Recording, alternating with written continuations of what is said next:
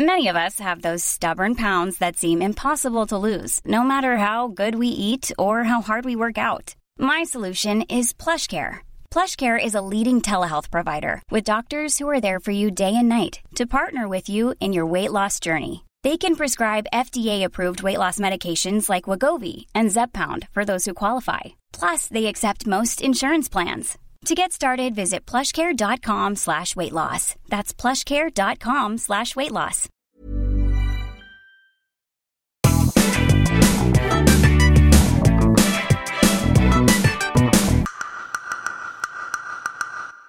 Hi, this is Anne Filippi, founder of the New Health Club. If you want to know about psychedelics as new mental health tools, you came to the right place. I talk to innovators, thought leaders, and disruptors creating the future of mental health and mental wellness. And we think that the future is already here. Hi, and welcome to a new episode of the New Health Club show. In today's episode, I present you our first Psychedelic Morning Show, a really great collaboration I had with Joe Moore from Psychedelics Today at the Psychedelic Science Conference by MAPS in Denver in June. To me, it was an incredible joint venture of two podcasts, a community service at the same time. Actually, at a very early time of the day, 7:30, and we tried to keep it fun. Trying to talk about the weather and coffee like you do on a morning show, while not forgetting talking about drugs and psychedelics. Our first episode is wild. We had Julie Holland, American psychopharmacologist, psychiatrist, and author, plus Daniel Goldberg, co-founder of Palo Santo, on the show, famous for their highly entertaining conversations. Then we had Melissa Lavasani, founder and chief executive officer at Psychedelic Medicine Coalition, founder and president of Psychedelic Medicine PAC, and Tracy T., founder of Moms on Mushrooms. Watch out for their march in Washington next year for the Moms on Mushrooms and their right to be on mushrooms. And we had the great Hadass Alterman, director of government affairs at the American Psychedelic Practitioners Association. Please enjoy the first volume of our amazing Denver morning show. So welcome to, what are we calling this thing? Welcome to the morning show where we talk about coffee, Very drugs, early and morning. the weather. Coffee, drugs, and the weather. So I'm Joe Moore, CEO, co-founder of Psychedelics Today. My name is Anne Filippi, founder of the New Health Club podcast.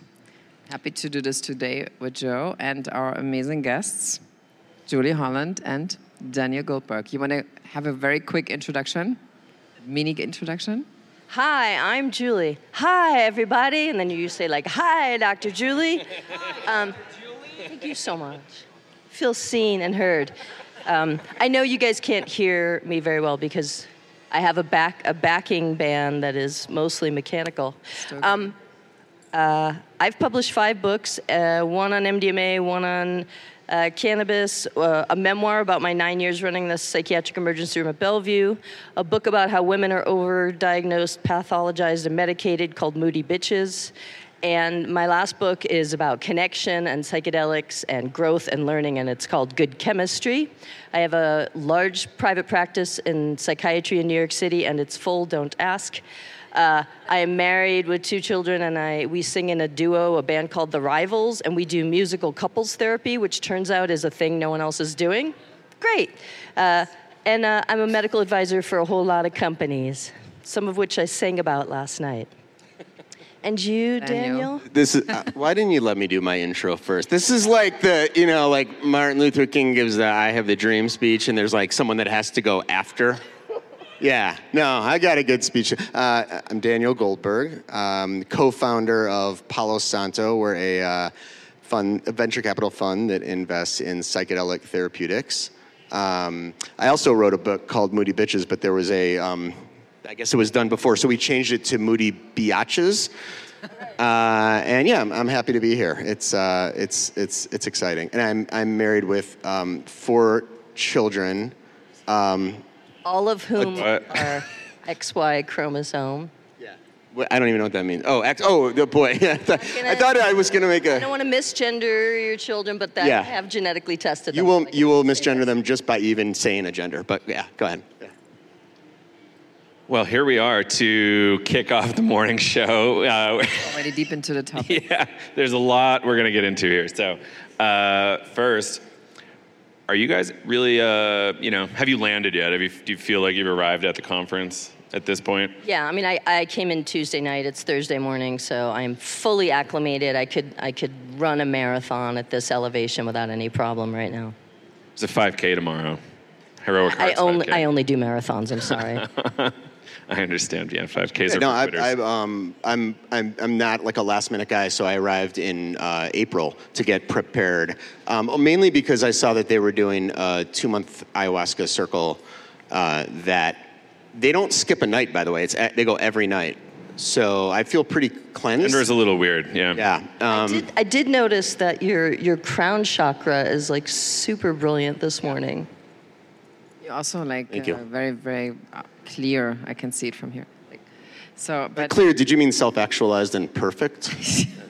Yeah, thanks. I just wanted to make sure. Yeah. So, I mean, we have to talk about this weather here, which is something I think about. So it is Miami during the day and the Alps by night.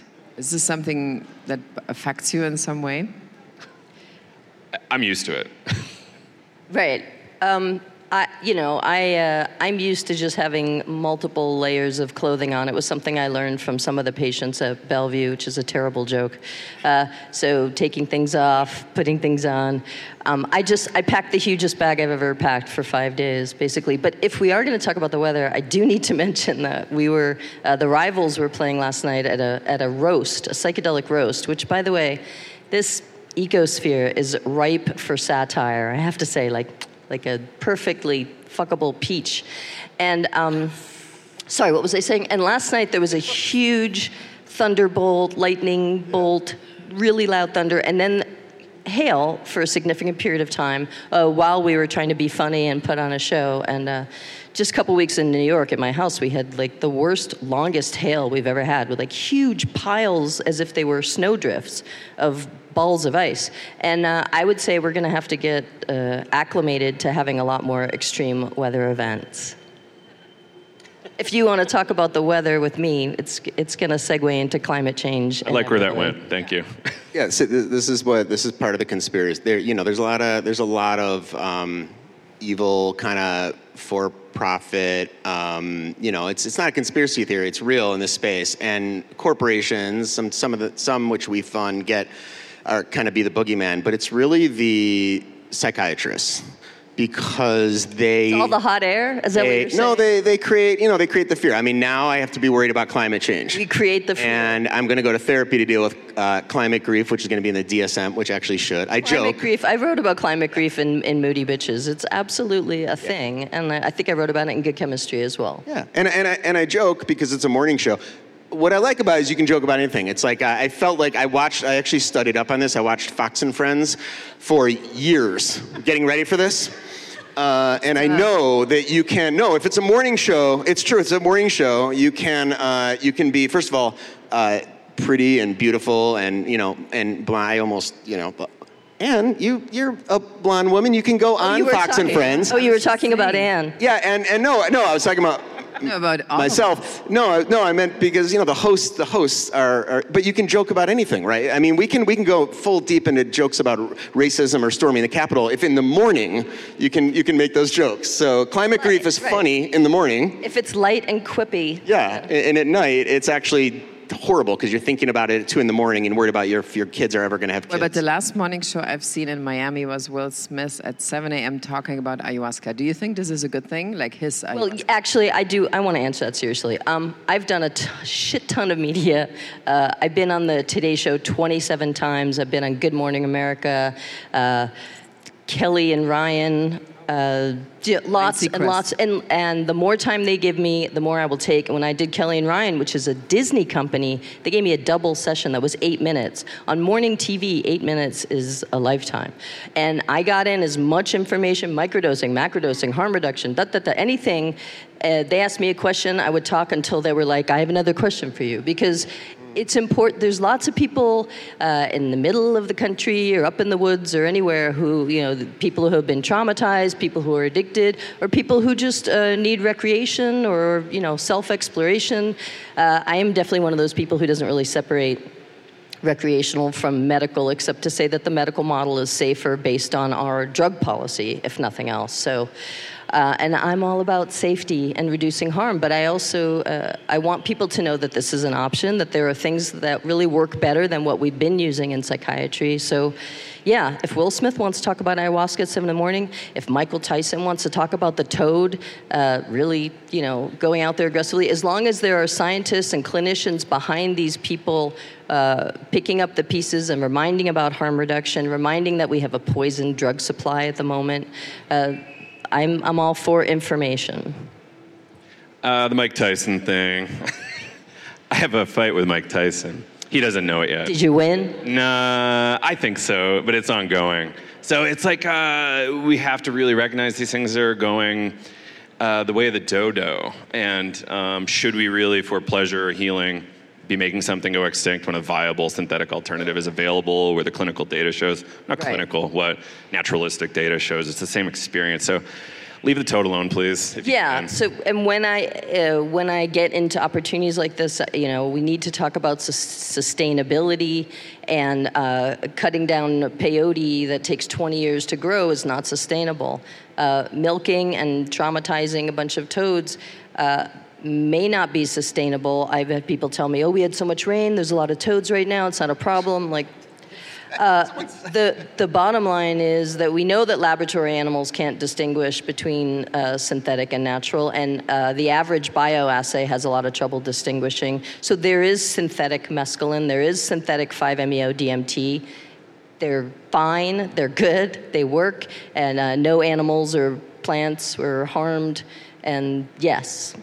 Thank you. Yeah, it's a good point. I was going to say natural versus synthetic. Since we're getting so serious, and I have to, we had a whole panel a little on credible. that. Remember? Yeah, a couple years ago. Southwest. Yeah. That's going to go up. You were on YouTube. that panel. What? No, God, no. I let my partner Tim Schlitt do the science panels. But I was on the panel with a couple of scientists who advised for Palo Santo, Charles Nichols, Dave Nichols' son. And John McCorvey, and we all talked about synthetic versus natural, and yes, I absolutely believe in the entourage phenomenon that I'm blanking on his name. He's going to kill me. Evan.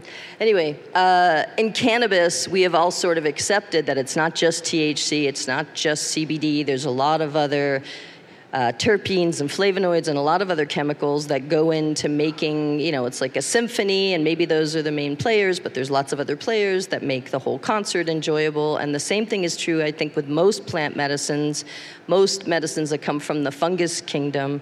It's not one chemical. On the other hand, I personally have ingested synthetic mescaline, and I had a perfectly divine experience. And we can synthesize the main psychoactive chemicals and give somebody an experience that's probably pretty close to what they would get in nature, and also easier to measure and make sure it's pure, and dare I say, in this capitalist society, but commodify.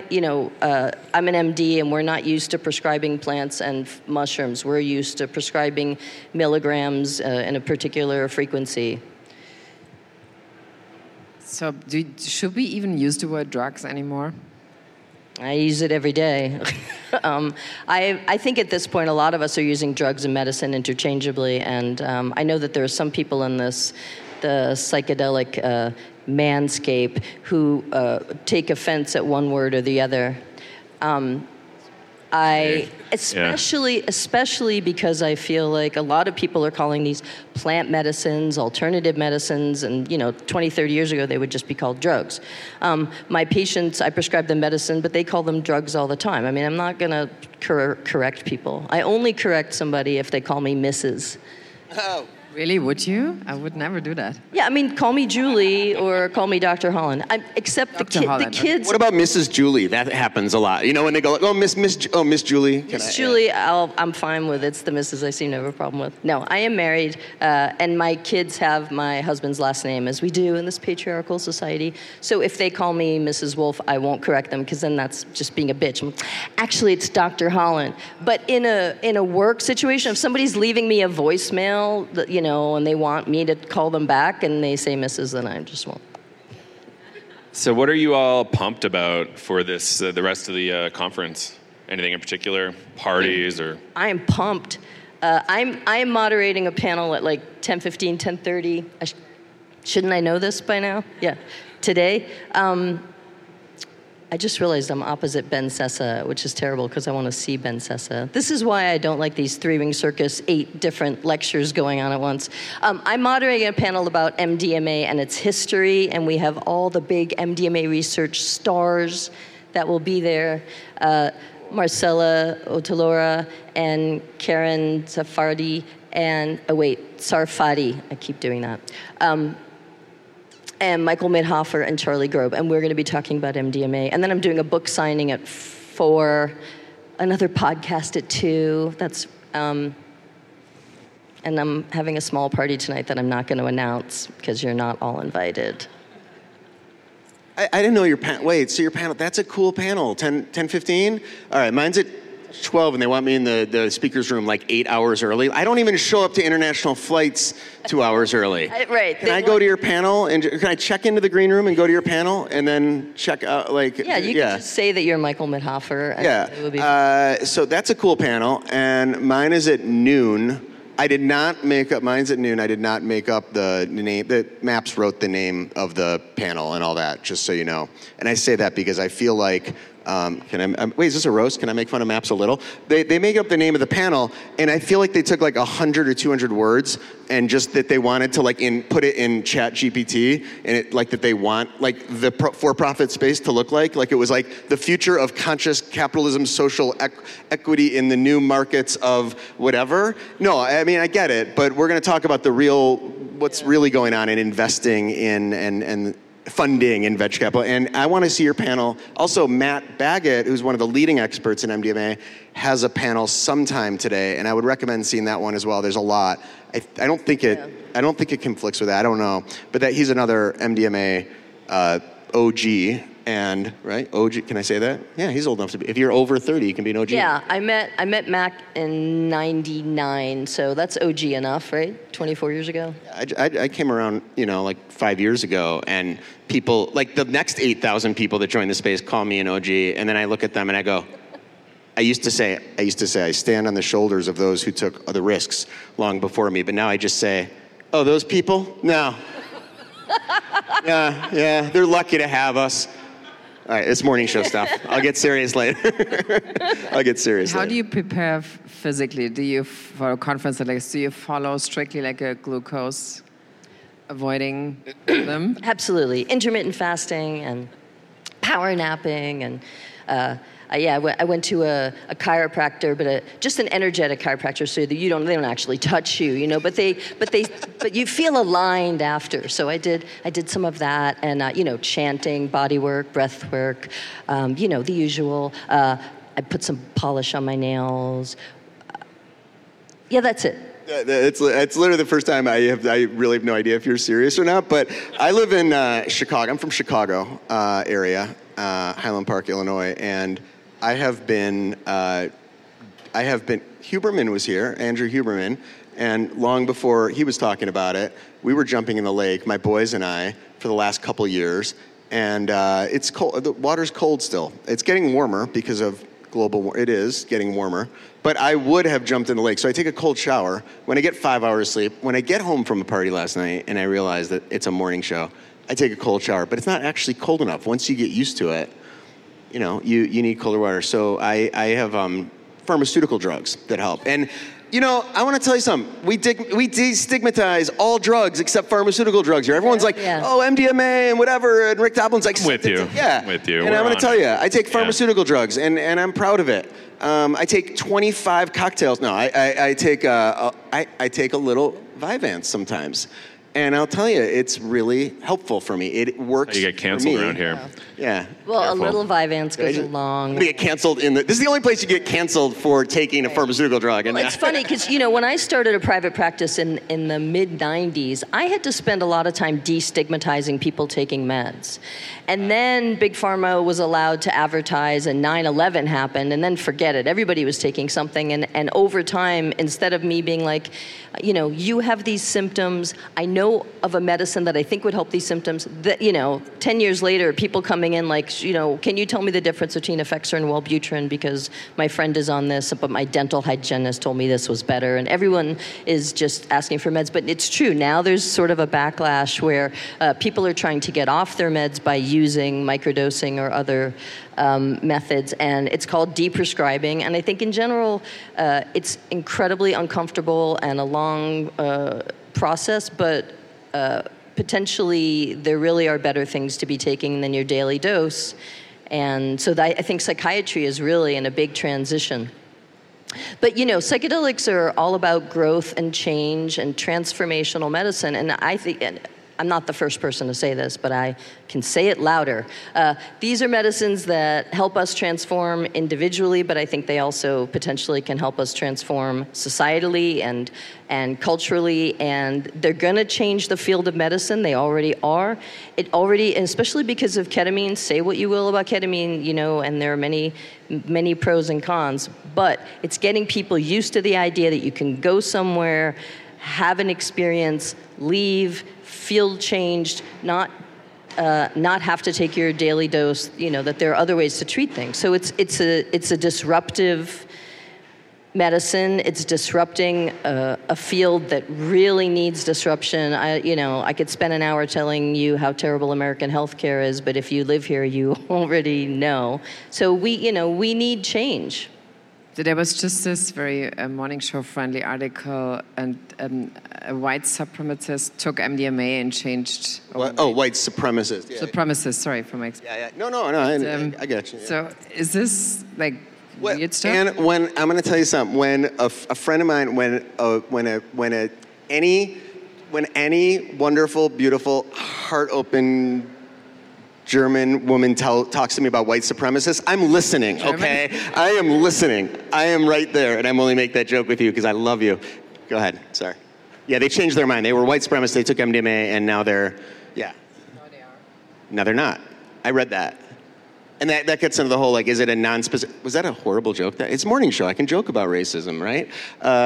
You can never. A little bit. As Jews, yeah. We're allowed to joke about Nazis. I think that's the rule. Yeah, but it's super mean though when it's a beautiful, awesome woman from Berlin. Do you have opinions about this idea that people can sort of have fundamental changes in their beliefs or actions based on a one-day psychedelic?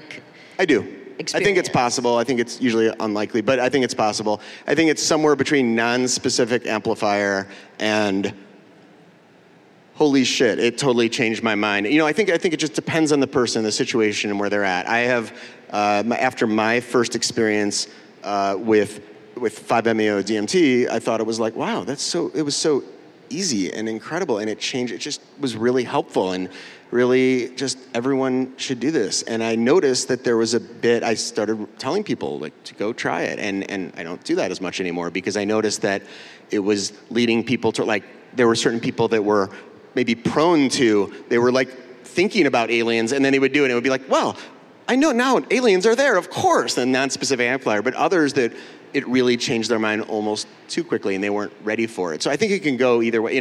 I was thinking about getting divorced, but now all of a sudden I'm divorced. Yeah. I think it can go either way. I think generally it's non-specific amplifiers, but I think there are people where it can just boom. I would say that MDMA really isn't, it's not officially a psychedelic, and many years ago we would never call MDMA a psychedelic. We would say that it's an entheogen or it's an entactogen. Those words never really caught on, but the truth is MDMA isn't a class by itself.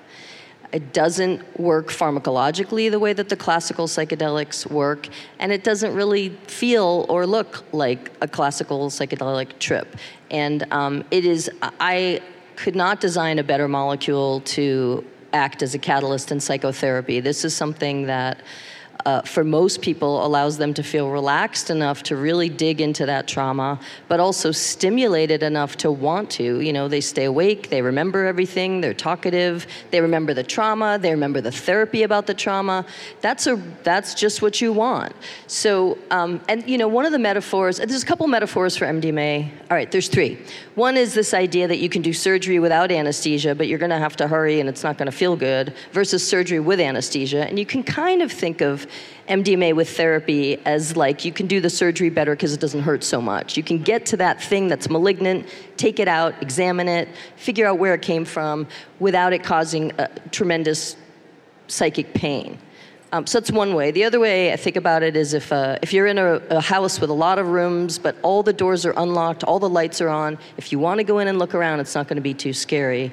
But the other one for this purposes is this idea that you get sort of a bird's eye view of the whole playing field. Like if you play video games, it gives you the macro, right? And some people, it turns out they've been playing a video game in a tiny little corner and that there's a whole field they haven't explored, but they don't know that until they see the macro. And that's the way I look at the white supremacist transformation, is that he was playing in a little corner of the playing field and he was given a bigger picture and realized that there were other areas that he could be in.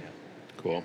I think that's right. By the way, I'm still self-conscious, but this is what I have to work. I'm still self-conscious about the joke I made about you being a German, and then she pointed. You said the white supremacist. You pointed right at them, but no. But I agree with you, Julie. And I'll say one thing about MDMA is it's a morning show. You asked for it. Why we do it in verse? I fully agree about MDMA. I have seen, for me, I always have very extremely lucid, productive experiences. I use it a couple times a year now at the most. As I'm getting a little older, it's gone from 4 or 5 times a year to like, when will I have time and when will my body, like, can't do it Tuesday. But I agree. For others, though, I've seen someone who I'm very close to, it is actually, even at a medium dose, a fully psychedelic experience. I mean, eye mask and music, sure, but work like fully psychedelic. However you want to define that. So, meaning but you're saying that they had a mystical experience. No, I just mean that they're like the real visions and like you know, kind of out there. Now, for myself, I'll say my first experience was with MDMA, and it was very healing. Years later, I'm going to say one thing. Years later, I'll get serious for a minute. About a year ago, there was a tragedy in my hometown. We joined the mass shooting club, which sucks, and it was difficult. I was about to fast forward. I worked with MDMA, not thinking of it as healing from that. I thought of it as our little couples therapy. And am I getting the thing? All right, I'll end it on a very serious note. And I had an amazing experience because for the first time being in this field, we helped MAPS raise some money and blah blah blah. I was actually kind of going through this trauma and the week that disappeared in my life in this beautiful, gentle way. I thought I was just doing a little couples therapy with my wife. And I imagine like every article I've ever read about PTSD and veterans, you know, with PTSD and women, you know, with rape victims. And I forgave myself for this sort of secondary trauma that I realized that I was also experiencing PTSD, and to see that zoomed out and feel so good on the inside. And then, by the way, I got back to work. Like, I was like, all right, we got to get back to work. Like, all this drama about is MAPS going to raise money, is it not? It was like, I have a few hundred people in my hometown that could use that tomorrow. And, you know, some underground resources will not be appropriate for them because they will also need professionals who are used to, you know, to dealing with complex trauma. Some might be appropriate for underground, and some might need resources, you know, people who have the right pedigree to, quite frankly, to work with that level of trauma. So that's a mic drop moment right there. Morning show jokes over. All right. Well, yeah, I want to thank you both for joining us. Our next guests are going to join us, but can you all just say one more time where your talks are today? Or when? Oh, Lordy, where? It's 10:30 at Four Seasons 1. Huh. I know. Sounds right. Listen, I don't have my phone on me, or I would scroll and check right now, but Earth and Fire era would have my phone. I don't want to tell you why. Look at this, my You're not planner. up yet. calendar. Ready? So, I want to make one little complaint about the app. Is like, I want to know who is speaking where. I don't want to know the stupid title of a talk. It's not relevant. I mean, like, put the speakers and then the title. So that's very frustrating. They'll sort that out in about 4 years. And it's like a really long title, and then I have to look and see who the speaker is, because that's, what it's all about. Well, that sucks, because I actually designed the app for maps. Oh, I'm really sorry. I'm joking. I'm kidding. It's I'm good. kidding. It's the... No, it's good. Mine is at... it's going to be good. I'm going to come up with what we're going to talk about, and it's going to be good. It's called... Ironically, it's called Growing Up. The next cycle, no one's ever accused me of growing up. The next cycle of venture funding capital for psychedelic companies. It's at noon in Mile High. Oh, pardon the wordplay. And by the way, it's me, it's Andrew Chomer from Integrated. He's fantastic. And Sasha Baron Cohn. No, I'm serious. Ice skater. Not Baron, no Baron. Oh, Sasha Cohn, who's amazing. Olympic figure skater, and I watched her performance. That's enough. All right. Thank you. Yeah. Thanks, everybody. I get the cane. Thanks, Joe. Thanks, Ann. You have another guest to make room for. Clearly, it's fine. All right. Well, thank you both. Yeah, we could easily do it for hours. Yeah. And can't wait for more. Thanks. Thank you. And Melissa and Tracy T.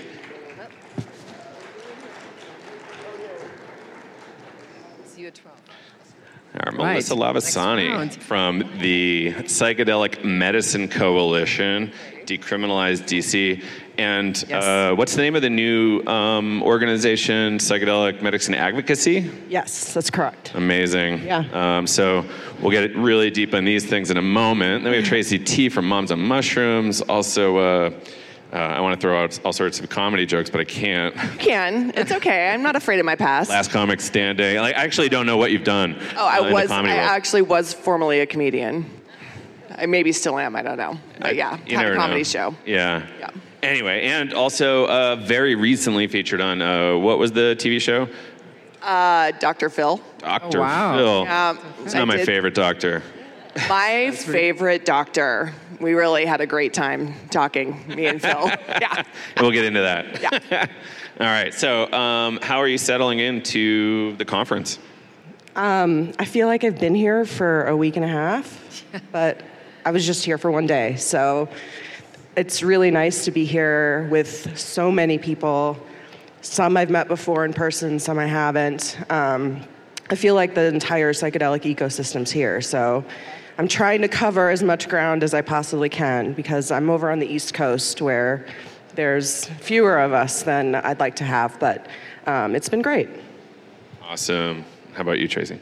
It's been amazing. Yeah, I feel like I'm in a time warp fluorescent light portal, but gosh, I was just reflecting on yesterday and like just the palpable heart open love that's here. It sounds very psychedelic, but it's true, and the passion of everyone that's here, and the commitment to this movement, to this space, to this medicine, and the support that I'm receiving and like I'm feeling among everybody, just the community, all the like buzzwords are actually happening. And so as Moms on Mushrooms, that's the foundation of our current medicine, even though we like to talk about all psychedelics, but I just feel like this web, the mycelial web is really growing, and it's just been such a treat to, meet people, all our internet friends are like alive and in person, and they're real people. So it's been great. So Melissa and me, we were early internet friends, you could say, because we did this great podcast with her about talking about her story, like how she made her way to mushrooms. So, and we were always making fun in this podcast of, because she was the normal mom kind of getting into this. And now I feel like there's so many normal moms that, also in Europe, you guys are doing this greatly in America, but even in Berlin, for example, I know a lot of moms. I'm not one of them because I'm not a mom, but I'm microdosing anyway. So, but I know a lot of moms who are just doing this now, and they're not waiting for any person to tell them, oh, now there's an opportunity. So I would be interested, when did this become such a big thing suddenly? It was always there, but I feel now also what Joe tells me and what you guys are doing, it feels like the last 6 months to a year, there's this fast forward thing. Why is that? It's because of Dr. Phil. He really loves moms who microdose. I'm joking. He does not. No, I think that if I'm being very honest, I think it's the anomaly that our society is very intrigued by the idea that a mother, and I think we still have a very traditional, perhaps outdated view of what a mother is and what a mother is allowed to do. I think we forget that mothers are also women who happen to be moms. And so the idea that a mother would take her healing into her own hands, walk away from numbing out, walk away from the traditional methods that we've been told we're allowed to do, which truly is mommy's little helper. It's that idea that, you can take a Valium and how cute for you and go back to your bridge group and hopefully you can deal with your things. Or it's fine for you to have your martinis in the afternoon. We understand, just you can be a little bit drunk. Or the mommy wine dates. And I was that mom. I was the mom who drank a bottle of Chardonnay at night, when my kid was really young.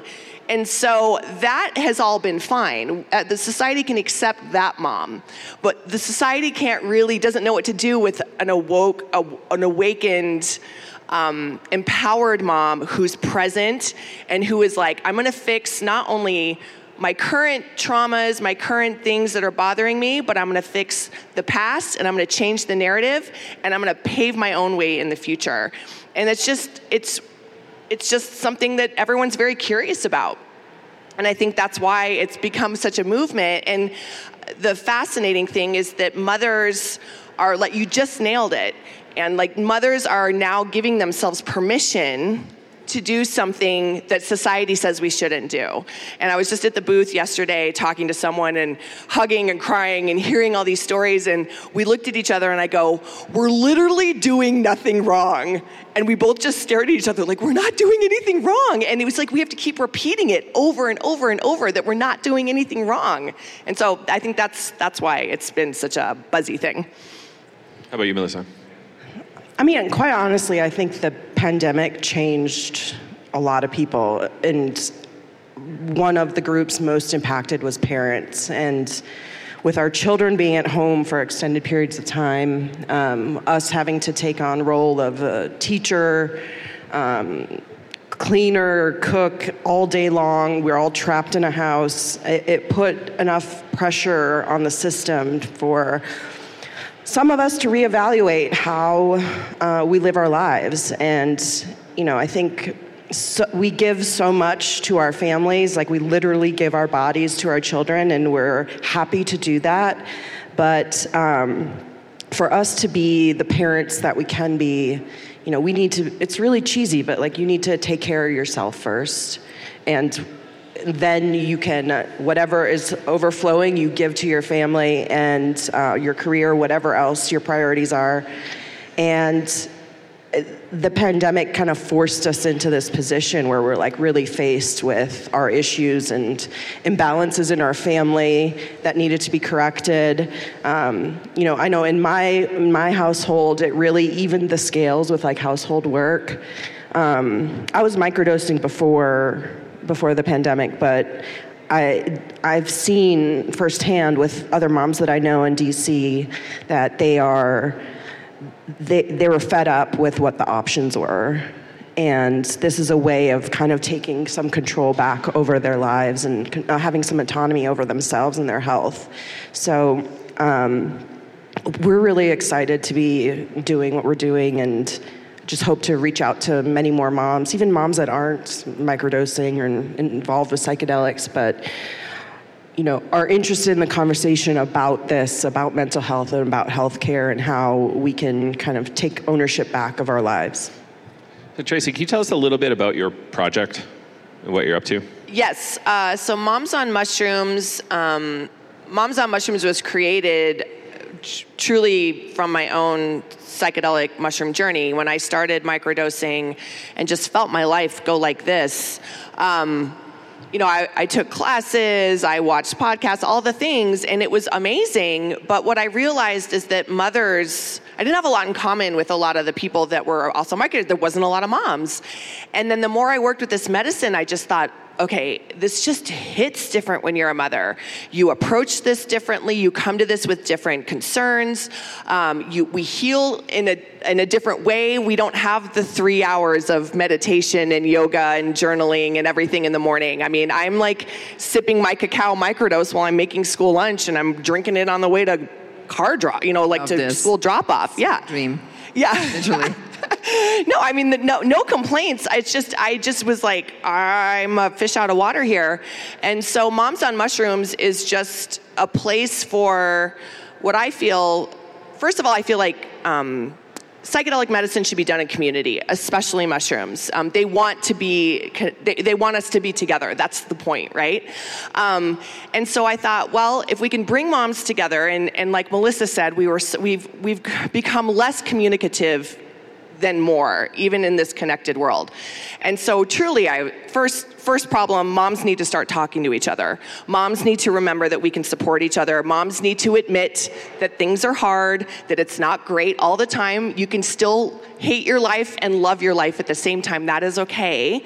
You can have a hard day. And so moms need to start talking. And then I thought, let's use this medicine as the foundation of that talking, and start with microdosing, because I also feel like our society, as a culture, the Western society, we don't have any context with this medicine. We don't have any relationship to it. So let's start slow. Let's work with the mushrooms a little by little. We made it this far without it.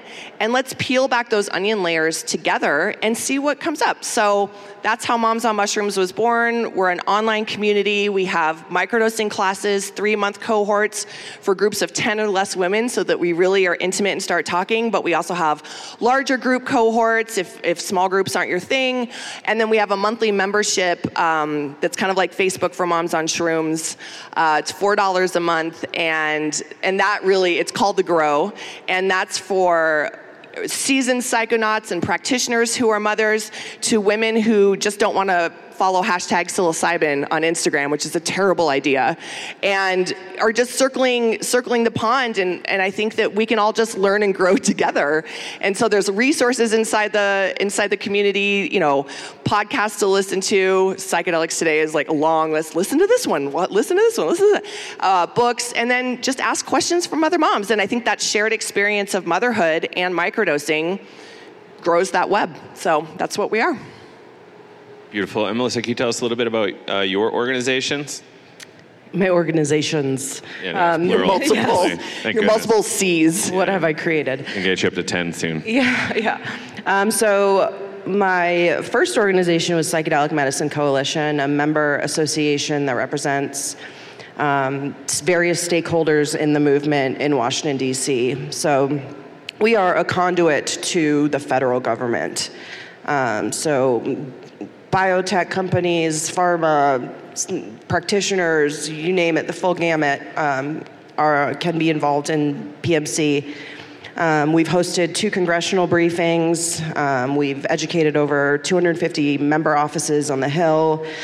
We're building our relationship with the federal government and taking a different approach to advocacy than maybe prior movements, reform movements in the past. So, we see this as a long-term relationship with the federal government. We don't want to be antagonistic. We want we want them to perceive us as a partner in this, so that we can get them to where we need them to be. And it is a long-term commitment, but I think that psychedelics show a lot of promise that maybe the cannabis movement hasn't with Congress, and we are just happy to do that work.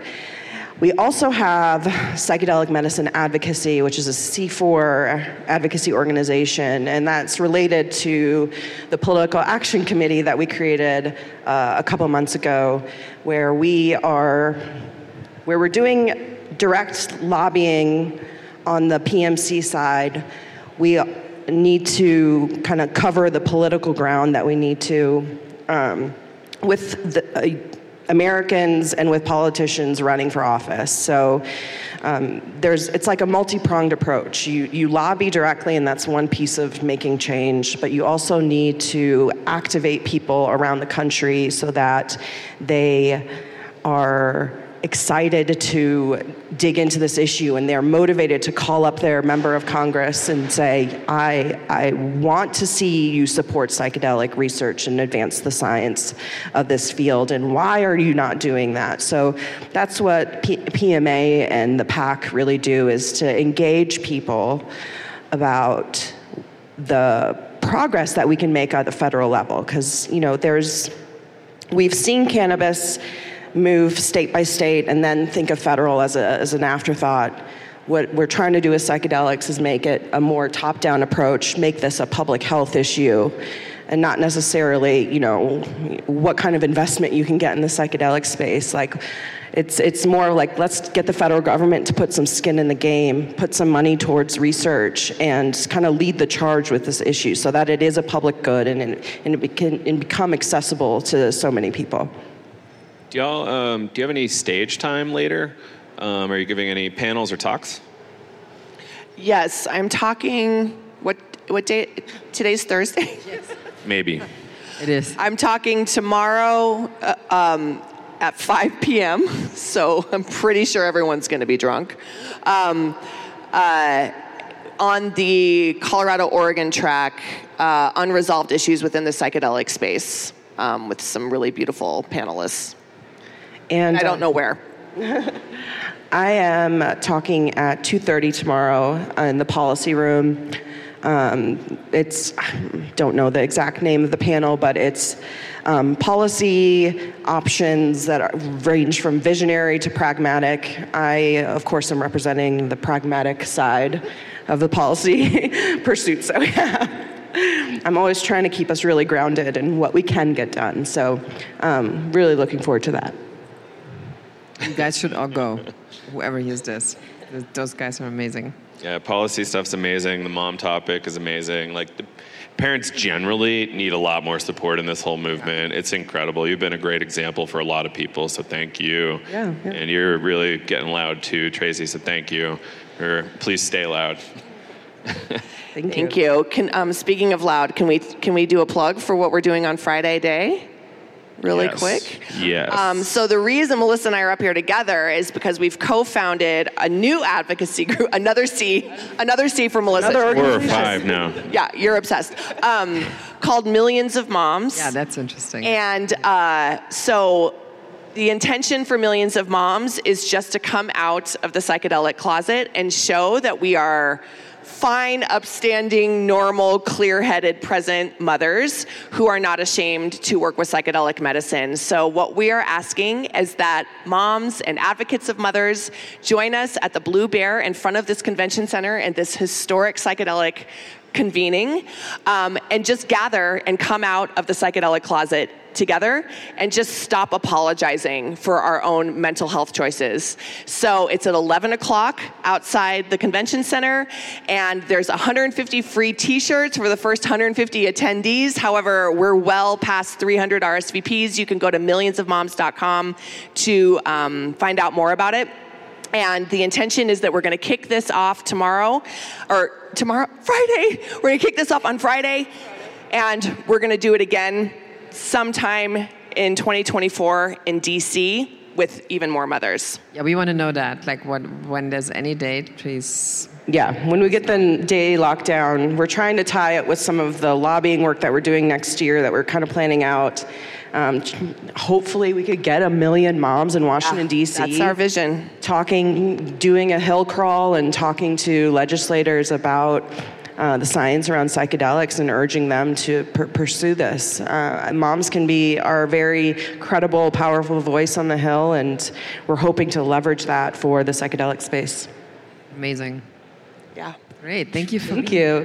Tracy, Thanks, Melissa, you guys. really, thank you so much for being here. Yeah, we're going to do a photo. And Hadass, could you join us on stage? Thank you. Yeah. Welcome, Hadass. I love his long coat. I wish I had that one. Welcome. Great to see you. Amazing. So, Hadass, welcome. To introduce you, what are you up to these days?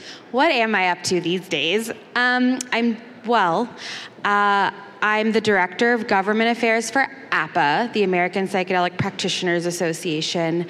I've also been working on the Shulgin Foundation, which is a new organization. Did not know that. Yeah. Oh, okay. Yes. Okay. Spilling the tea. It's a new foundation that Wendy, Anne's daughter, decided to start, and it's basically all about honoring the legacy of Anne and Sasha and continuing their community work and exploration of what it means to be a human being on this earth, and workshops, classes, on the farm, all the things. Have you heard about this? No, I mean, I just literally... It's super new. We're having a party tonight. I don't know any of the details, but I just texted someone to send them to me so I can announce it and invite people. Okay. 45 new experimental molecules. Kidding. Yeah. Okay. Kidding. Well, that's good. Yeah, I've been in conversation with Peter Vitale for a little while, and he's an impressive character helping with the foundation as well. I'm really excited to learn more, and if we can figure out ways to work with the Shulgin Foundation, can't wait. Yeah, we want to. So what is your how do you prepare for such a historic event almost? Do you just... The number of text threads I'm on with my girlfriends planning outfits is outrageous. I feel like I'm basically a stylist now because I've I mean, not for me, but like I've... Clearly with this jacket. You are. Well, the jacket is actually just because it's so cold in here. The AC yesterday was blasting, and I feel like, honestly, I blame the patriarchy. I think that AC is always tuned to men's bodies. I totally agree. I think that's real, actually. Yeah. I was also sweating all day yesterday, so... Okay, there you go. So that's why I'm wearing this. The first person who really... I'm so on your theory here, because it's exactly how I feel. I'm like, dude, like, I'm fucking can wear my dress because it's too cold. It's insane. They're trying to freeze us out. Don't let them. It's a fun party trick. So can you tell us a little bit more about APA? Yes, of course. So APA is the American Psychedelic Practitioners Association. We are basically two things. We're the National Association for all types of practitioners, all walks of life, all ways of practicing, not just, licensed, not just underground, everybody. And the reason we were really intentional about defining practitioner so broadly is because we realized early on that along with training and mentorship and supervision, there's a magic that happens when you talk to people who aren't in your lane and share wisdom with people who are practicing in a completely different way and have had different experiences with patients or clients. And I think there's also sort of like a loneliness for practitioners that we've been hearing about doing this work. If you're not able to do it in community, if you're not able to connect, like we hear all the time, I'm the only person I know doing ketamine-assisted therapy in Utah, and we know that there's more people, but they don't. And so connecting people is a big part of it. And then the more, boring to some people, interesting to me part is building field infrastructure. So we're doing professional practice guidelines, clinical practice guidelines, and I think probably most importantly, we're putting together core competencies for an accreditation program. So eventually you'll have APA accredited training programs, graduates of which will be eligible to sit for the BPMT certification exam. So we'll have certified practitioners, so patients and clients can know what they're getting, and insurers can come in and feel more confident reimbursing people. Hospitals can know who they're hiring, et cetera, et cetera. Usually wait till 10 a.m. to have acronyms that long. Yeah. So but I want to hear a little bit more about the foundation, because it's interesting that it seems that there's a need also to bring these kind of classic psychedelic contacts into the next phase of what we're experiencing now. So what do you think is important? How do you do this, basically? Because you could also say, okay, this is kind of historic, and now there's a new way of talking about these things. But I feel like the need for also knowing the story of Amanda Fielding, for example, what she actually has done the last 70 years where everybody else was not doing this. So, but what about, how is, let's say, the strategy to bring this back to the now, or like to the future, back to the future? So it's a good question. We don't fully know yet.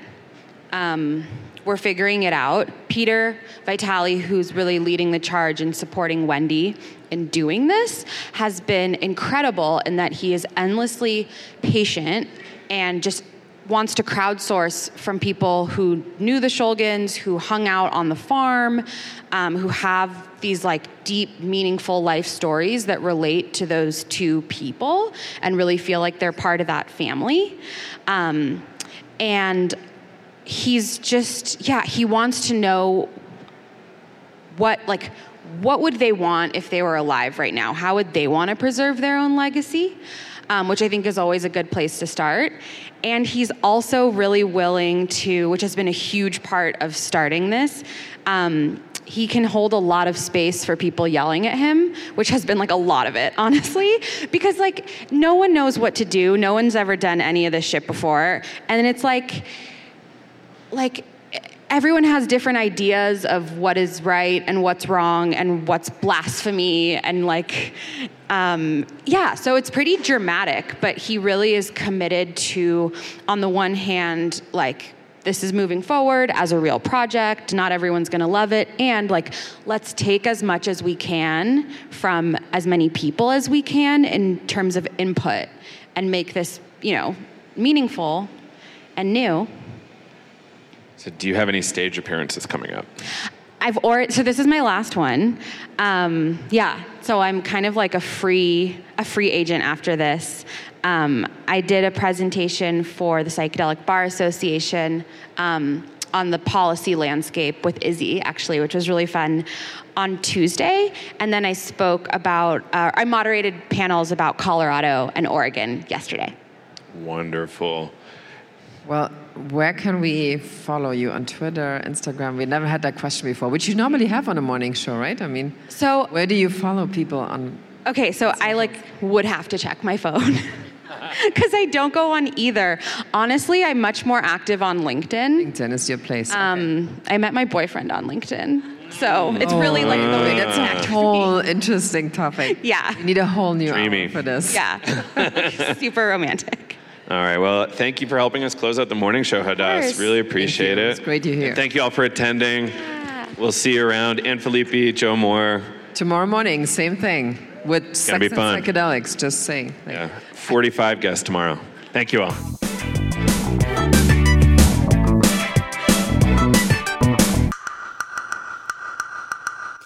We hope you enjoyed this episode of the New Health Club Show. And please follow us on Twitter, Instagram, Facebook, or if you would like to sign up for our newsletter, please go to www.thenewhealthclub.de and subscribe to the newsletter. Again, please follow us on Twitter, Instagram, Facebook, Clubhouse, of course. There's also a New Health Club now. Or, even better, sign up to our newsletter on thenewhealthclub.de. I talk to you very soon.